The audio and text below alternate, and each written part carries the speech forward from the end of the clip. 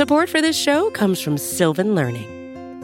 When children love learning, they can tackle any challenge life throws at them. Sylvan's Insight Assessment can help you determine if your child is ready for what's ahead.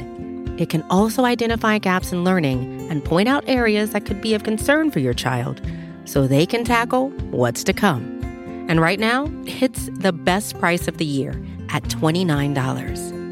Go to sylvan29.com to learn more and get your child's assessment for only $29. That's SYLVAN 29.com.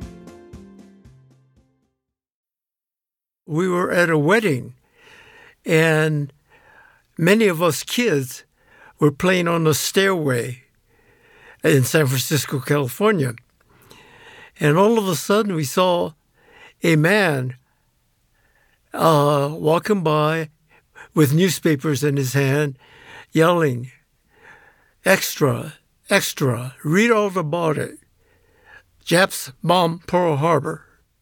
This is Shigeru Yabu. Everyone has always called him Shig. Today, he's 89 years old.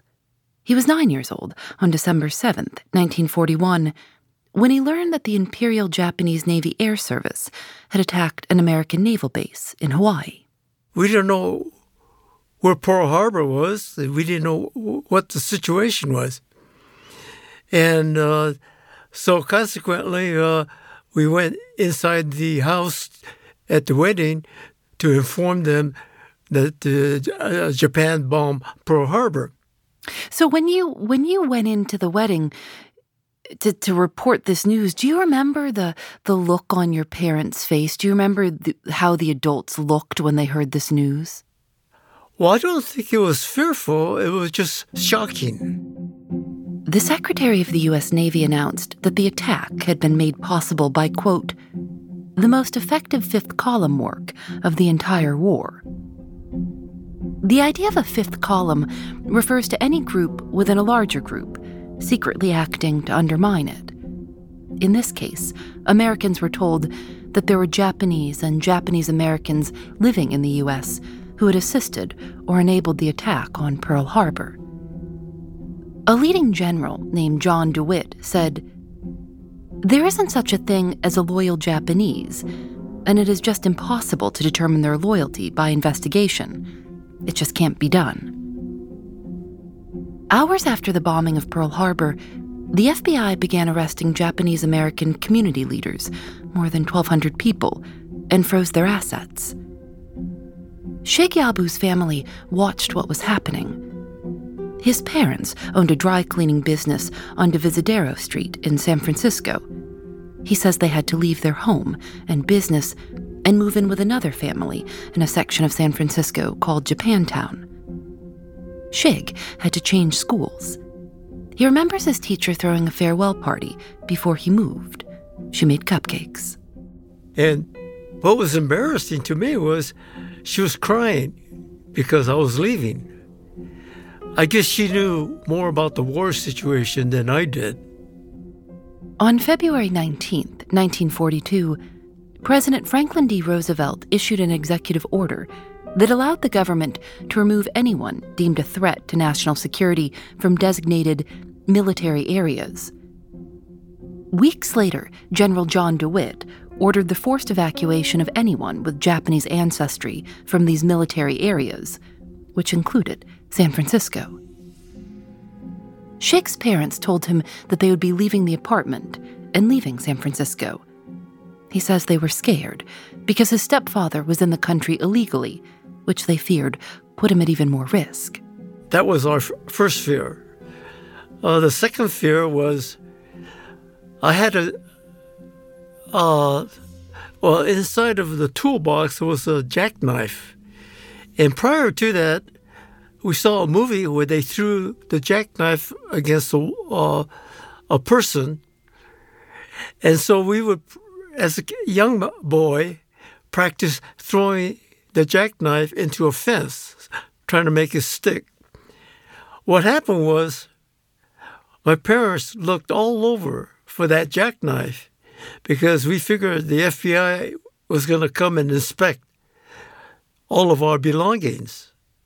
His family had to sell or give away most of their possessions, even their furniture. They couldn't take much with them.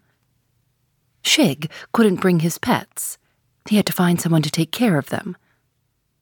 Leaving them behind was the hardest part, he says, because he was an only child, and they were his family. His friend Russell said he would take care of Shig's pets, which included a dog, canary, turtle, and goldfish. That was the last time I saw my animals, my pets. Shig and his family, along with hundreds of other Japanese Americans, were taken by train to a detention center, the Pomona Assembly Center, on the Los Angeles County Fairgrounds. It was a temporary stop while the government constructed larger, more permanent facilities. There were 14 to 16 of these temporary camps around the country, mostly located on fairgrounds or racetracks. Shig and his family spent 4 months there, sharing one room with another family of 4. It was the middle of summer, and Shig says no one was used to the Los Angeles heat. Food was scarce, and people would wait in long lines just to be assured they would get a meal. And then, one day, Shig's family was told that they were moving again, but no one would tell them where they were going. They were taken to the train station and put on the train. The windows on the train were covered. Some people said it was so that the people on the outside won't throw rocks at us, or maybe they didn't want us to know where we were going. But I grew up as a young boy going to the movies, Cowboys and Indian. So in the curtain and in between the window, I could see out. And what was I looking for? Either a cowboy or Indian. Then all of a sudden someone mentioned, we are going to Wyoming. Well, we stayed 4 days and 4 nights in the train. And most of the time, during World War, freight train had priority. So we had to stay on the sidetrack until that freight train went by. So the freight train, we may have to wait an hour or more. And that's why it took us 4 days and 4 nights. And I remember we stopped at Billings, Montana. It was a group of boys and girls, maybe around 10 or 12 of them. We told the boys and girls, come on over, talk to us. Instead, they walked backwards a couple steps. Fear. They probably never seen so many Japanese in their lives. Shig and his parents were taken to an internment camp that was called the Heart Mountain Relocation Center. It was in the upper west corner of Wyoming, not far from Yellowstone. It was over 700 acres. There were more than 450 barracks surrounded by barbed wire fences and guard towers. It was one of 10 internment camps the government had built. And my first thought was, I'm going to get lost. How am I going to find my barrack? Fortunately, it was very simple. They had different blocks. They were numbered and compartments. So you couldn't get lost if you knew what you're looking for. And when we arrived at the barrack, we walked in, and my parents sat on the bed with army blankets on. There was no chair, no tables, no furniture, no water. But we did have 2 items that I remember. Way up high from the ceiling hung a dim light bulb. And near the wall, you see a brand new potbelly stove. Shig began learning his way around, finding out where the mess hall was, learning the protocol for using the shared showers and bathrooms. He also discovered the recreation area, where he and other kids would spend hours playing marbles together. They also had to get used to the Wyoming weather, which was much different than San Francisco. They arrived at Heart Mountain in the fall and quickly realized it was a whole different climate. When it got 28 below zero, the adults placed dirt, a rectangular shape, a large area, filled it with water, and in the morning, it became ice. So we learned to ice skate. When the weather got warmer, Shig says they spent their days playing basketball and football, softball, just finding ways to pass the time. He started collecting bugs. He found a bug that he thought he would try and make his pet. Then it tried to sting him, and he realized it was a scorpion. And then, one day, Shig and his friend Akihiro decided to go and explore the guard towers that line the perimeter of the camp. Shig and his friend thought that they might go and ask the guards if they could see their weapons. Then they realized there was a hole in the fence. They started squeezing themselves through it to sneak out of camp. They invited other kids and would hike down to a riverbed to play or go swimming in the river. One day, they brought slingshots and marbles and decided to go hunting. And that's when they saw the nest of a magpie. Magpies are pretty birds. They're black with white patches on their wings and a long tail. When their wings are extended, you can see feathers which look bluish-green. They're social birds, loud, constantly making noise. They can be a pest. It's said that magpies have long been associated with people and would sometimes follow Native American tribes while out on hunting parties. They're found all over the West. At one time, ranchers and farmers tried to exterminate magpies. It didn't work. So one of the kids said, I wonder who could hit that nest, magpie nest, way up high. So all of us started shooting. And eventually that nest started to weave, move back and forth. It fell all the way down to the ground, at least 35 feet. And I wanted to see what inside of a bird nest looked like, a magpie nest. I looked in. Little did I realize, a magpie looked at me. I looked at the magpie, the baby magpie bird. It started to beg for food. And we looked around for bugs. We didn't know what the magpie bird ate. From the Shoshone River, we dipped our hands and put water into the mouth of the magpie bird. And it crawled out of the nest. And one of the older boys next to me said, you know, that bird is going to die. I said, how do you know? Because the mother bird cannot lift that baby bird up to another magpie nest. And so I guess I had a deep feeling about this magpie bird because what happened back with my own parents. Shig says his mother had raised him alone until he was 4. She found work cooking and cleaning for a rich family. They made her live in their home, and so Shig lived with a babysitter most of the time. Except for Sundays, when his mother would come and get him, and they'd go to the park. They'd stay together all day.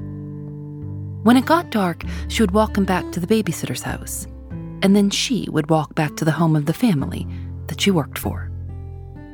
Seeing the baby magpie, who couldn't get back to its mother, meant something to him. So it was hot, summer. Because it was hot, and this is a baby magpie bird, I put my T-shirt into the Shoshone River, put the ice-cold shirt on myself, put the bird so it won't get hot, and we walked back towards Heart Mountain. There was no trail, walked along the creek, and eventually came to the barbed wires. So we all took turns lifting up the barbed wire, spreading it, and we all crawled back into the relocation center. Schick says that he immediately started calling the magpie Maggie. When he got the magpie back to his barrack, his mother told him to take it right back to where he had found it. She told him that the baby bird was very likely going to die.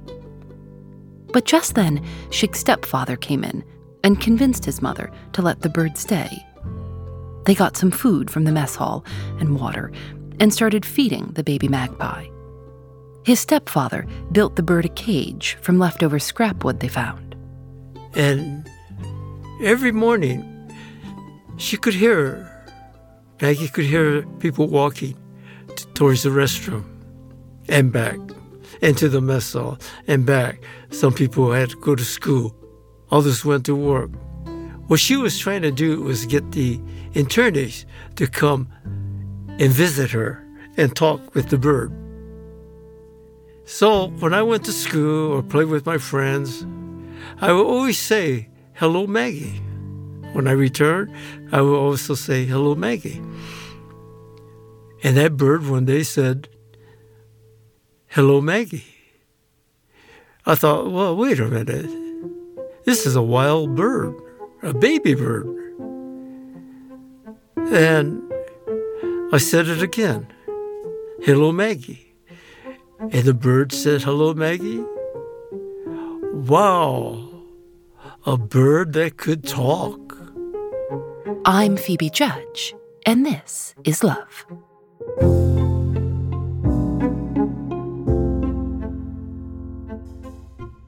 There were over 10,000 people incarcerated at the Heart Mountain internment camp, and Schick says that very quickly, word started spreading about this talking bird.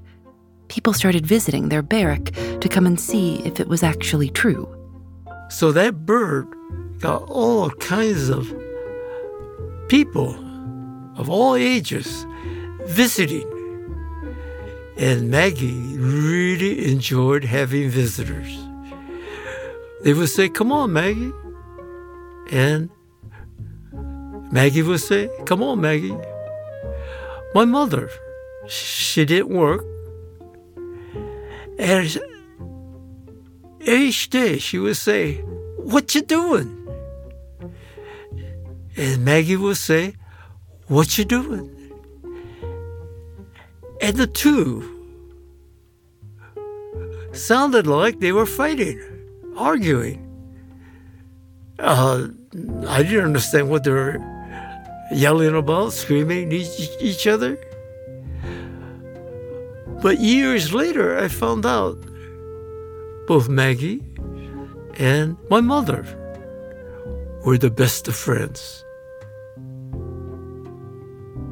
At the beginning, I would open the cage door, place my hand, and the natural instinct of a bird is to peck, protect himself. I didn't mind. I got attention from the bird. The bird got attention from me. Then I got thinking. I remember in San Francisco with a dog.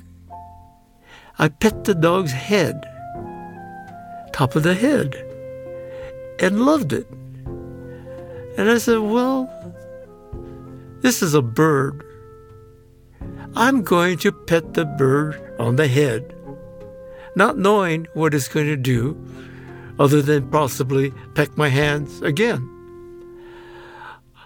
When I use my finger, pet the bird's head, that magpie head leaned backwards, her pupils disappeared, it was completely white,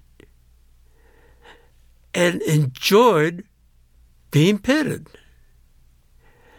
And now, with my fist, that bird jumped on my fist, walked up my arms all the way to my shoulder, and we looked at each other, eye to eye. Wow. Just that little petting, a little attention, a little affection, a little meant a lot to that bird. It meant a lot to me. Maggie wasn't Shig's only pet. He also had a toad, a lizard, and a salamander. He started an ant farm. There was a dog that Maggie liked 2 barracks over, and his friend Arthur kept a rattlesnake. His neighbor next door had 2 pigeons. Maggie began spending more time outside of the barracks on the arm of Shig, or sitting next to his mother. The bird learned to mimic just about anything that she heard. Shig says she especially liked listening to teenagers whistling. And one of the things they did was whistle short, simple tunes. And Maggie learned these little simple, short tunes. But her favorite tune was the wolf call. Maggie began imitating the teenage boys who would whistle after girls as they walked by. And all of a sudden, this lovely girl will stop and look around to see if she knew that boy or guy whistling. She will never find that person because it was a bird in that cage whistling that wolf call. And of course, my mother would laugh because how many people will figure out it was a bird that could do a wolf call? The adults, especially the seniors, will come by, and usually a lady, a Japanese lady, elderly, when they laugh, they put their hands on their mouths and, not very loud, softly will laugh. Maggie will imitate the exact laughter. Well, that lady was not only amused, but shocked. She would burst out laughing. And guess what? Maggie did the same, loud and clear laughter. But what was amazing was 2 elderly Japanese ladies sitting on the stairway, talking in Japanese, and they both laughed, covering their mouths. Maggie would go between the 2 ladies, and it would sound like there was 3 Japanese ladies laughing, talking in Japanese and laughing, talking in Japanese and laughing. And we would laugh because if we didn't look, we assumed that there was 3 Japanese ladies. No, 2 Japanese ladies, 1 magpie bird. Shig says that eventually Maggie would move freely around the camp, stopping at tables to watch people play marbles, which she would try to steal, or visiting the barrack where the dog lived. And she knew that it wasn't where she lived.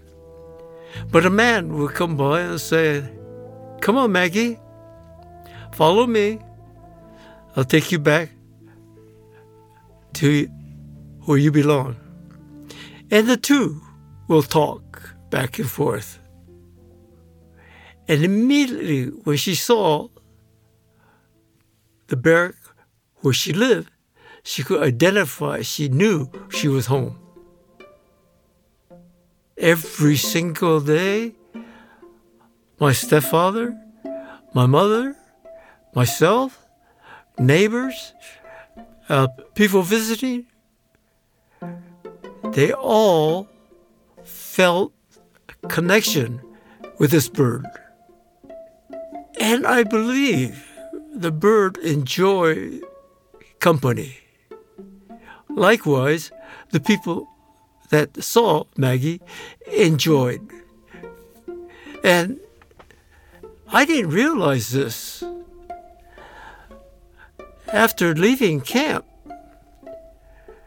until their death, my parents talked about Maggie their entire life.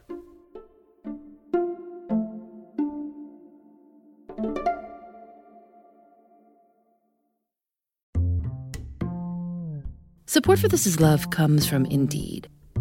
Hiring someone new can sometimes feel like finding a missing puzzle piece. The right person can complete a team, but the search can take a long time. And sometimes it feels entirely up to chance. Indeed is designed to help you find that perfect match much easier and much faster. Indeed's matching engine learns from your preferences for job candidates and becomes more accurate over time.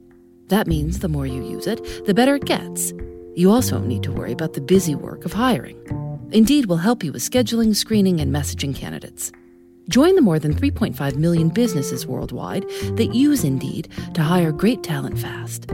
Listeners to this show will get a $75 sponsored job credit to get your jobs more visibility at Indeed.com/thisislove. Just go to Indeed.com/thisislove right now and support our show by saying you heard about Indeed on this podcast. Indeed.com/thisislove. Terms and conditions apply. Need to hire? You need Indeed.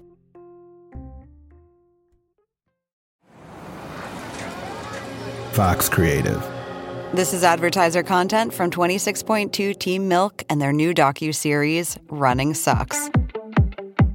Is running the worst? Yeah. Do you love it? Do you hate it? I hate it so much. I hate it so freaking much. That you're a real runner now! I hate it. I'm Abby Ayers, a 37-year-old mom from Utah who found herself running across the Manhattan Bridge in my first race ever. Running Sucks celebrates women who run and the running communities that carry them across the finish line. Running helped me in so many ways postpartum. It really is about taking my power back and proving myself wrong. For every person like you, I'm telling you you belong, and I'm telling you you can do it. I never thought the words would leave my mouth, but yes, I'm planning on running a marathon. I can't even say it without laughing, because, who would have thought? Watch Running Sucks at runningsuckstheseries.com and learn more about how Team Milk is helping women runners across the country conquer their next course. In 1943, about 7 months after Shig and his family were taken to Heart Mountain, an editorial about the internment of Japanese and Japanese Americans appeared in the Washington Post. It read, "The panic of Pearl Harbor is now past. Whatever excuse there once was for evacuating and holding them indiscriminately no longer exists." Later that year, Attorney General Francis Biddle wrote in a letter to President Roosevelt that the present practice of keeping loyal American citizens in concentration camps on the basis of race is dangerous and repugnant to the principles of our government. But nothing changed. An estimated 120,000 Japanese and Japanese Americans were incarcerated in camps around the United States. Sheikh Yabu kept up with what was going on with the war, and eventually he saw newsreels of Germany's surrender and saw clips of the U.S. Air Force bombing the islands around Japan, then Iwo Jima. And then, on August 15th, 1945, the sirens went off at Heart Mountain. They'd never been used before. Loud, clear, and not for a minute. It was such a long duration. I would say maybe 15, 20, even longer minutes. And we were outside playing basketball, and when we heard the siren, we lay down on the dirt ground, hard.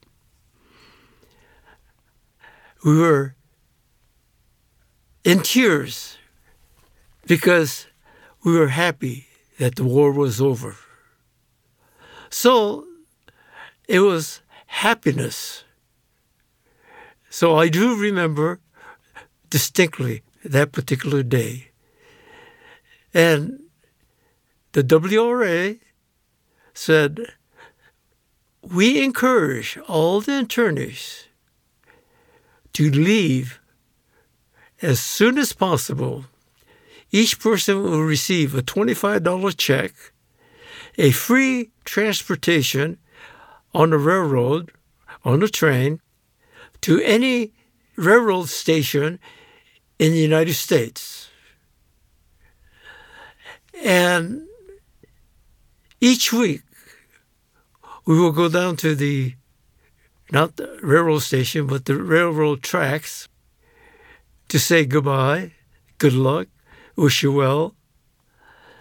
But what I remember as I was walking back towards my barrack, how lonely. Each week, 500 or plus internees left. So the relocation center we were in became vacant. Shig remembers that even when he and his parents were permitted to leave, they waited. There was too much uncertainty. We did not leave till first part of November of 1945. And the reason for that is because my stepfather was an illegal alien. He was, how are you going to get a Social Security card? How are you going to find a job? So we stayed. Every day, more and more people left. Shig remembers that eventually all of his friends were gone. I felt real fortunate that I had one companion, and that happened to be Maggie. So we talked and talked. Maggie needs people. She needs people to talk to. Either way, both ways. It was Maggie that sensed how lonely it was. Yes, Maggie had myself, Shig, my mother, Hannah, and my stepfather, Joe. And that was it. Every morning, she was so lonely. And one day, Maggie was on the bottom of her cage with her eyes flickering. I carried her on my chest, and all I could hear, behind my back, my mother crying. That night, Maggie slept for the first time under my bed in the barrack. I got up early next morning because Maggie was first to get up, except Maggie went to heaven. I dug a hole, placed her favorite toys inside the hole, put my old t-shirt onto Maggie. Sadly, put back the dirt, covered Maggie up, made a mound, made a cross. I was crying. But I felt fortunate that for that short period of time, I had Maggie to talk to. Shig and his family moved to San Mateo, not too far from San Francisco. The Immigration and Nationality Act of 1952 got rid of measures that barred Asians from becoming U.S. citizens, and Shig's stepfather became a citizen that same year. Shig went on to serve in the Navy during the Korean War and went to San Diego State College to study public health and play basketball. In 1953, he got married and had 3 sons, and for nearly 30 years, he worked for the Boys and Girls Clubs in California.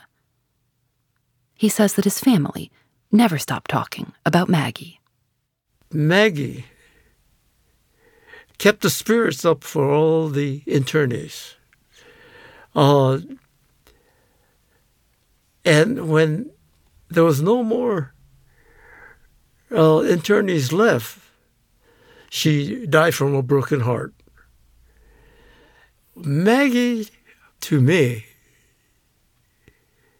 and like all my pets, it's something that the more you give, the more they give back. many people had pets. But how many pets do you have that did so many different things? Meant so much to so many people. It brought joy to them. It brought happiness. In 1983, a government report concluded that not a single documented act of espionage, sabotage, or fifth column activity was committed by an American citizen of Japanese ancestry or by a resident Japanese alien on the West Coast. And then, in 1988, President Ronald Reagan signed legislation mandating apologies and reparations to Japanese Americans who were forcibly incarcerated during World War II. Shig says he's been back to Heart Mountain 17 times or so. There's a historical center there now called the Heart Mountain Interpretive Center. You can see the remaining barracks that still stand and visit the hospital that treated all the internees. You can visit the root cellar that the internees built. You can also walk along a path of inscribed bricks at the front of the center. It's a place to honor and remember the people who were held there. On the path there, surrounded by all those names, you can see a brick that Shig dedicated. It reads, Maggie, honored by Shigeru Yabu.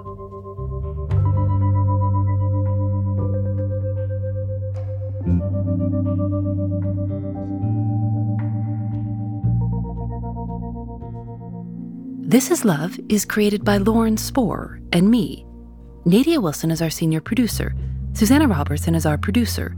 Engineering by Russ Henry. Audio mix by Michael Raphael, Johnny Vince Evans, and Rob Byers of Final V2. Shig's book about his time with Maggie is called Hello, Maggie. You can find out more about the show by going to thisislovepodcast.com. We're on Facebook and Twitter at This Is Love Show. This Is Love is recorded in the studios of North Carolina Public Radio, WUNC. We're a proud member of Radiotopia from PRX, a collection of the best podcasts around. I'm Phoebe Judge, and this is Love.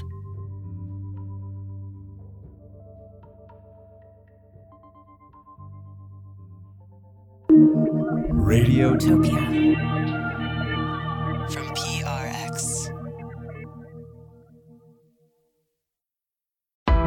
Why do you run? Why does anyone? I always thought that runners loved running, and that's not the case. Most runners hate running, but they choose to do it.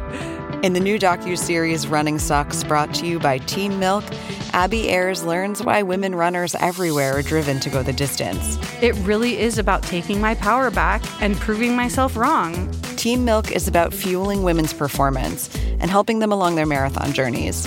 You can sign up now for the inaugural Every Woman's Marathon taking place in Savannah, Georgia on November 16th, 2024. Learn more and register at everywomansmarathon.com.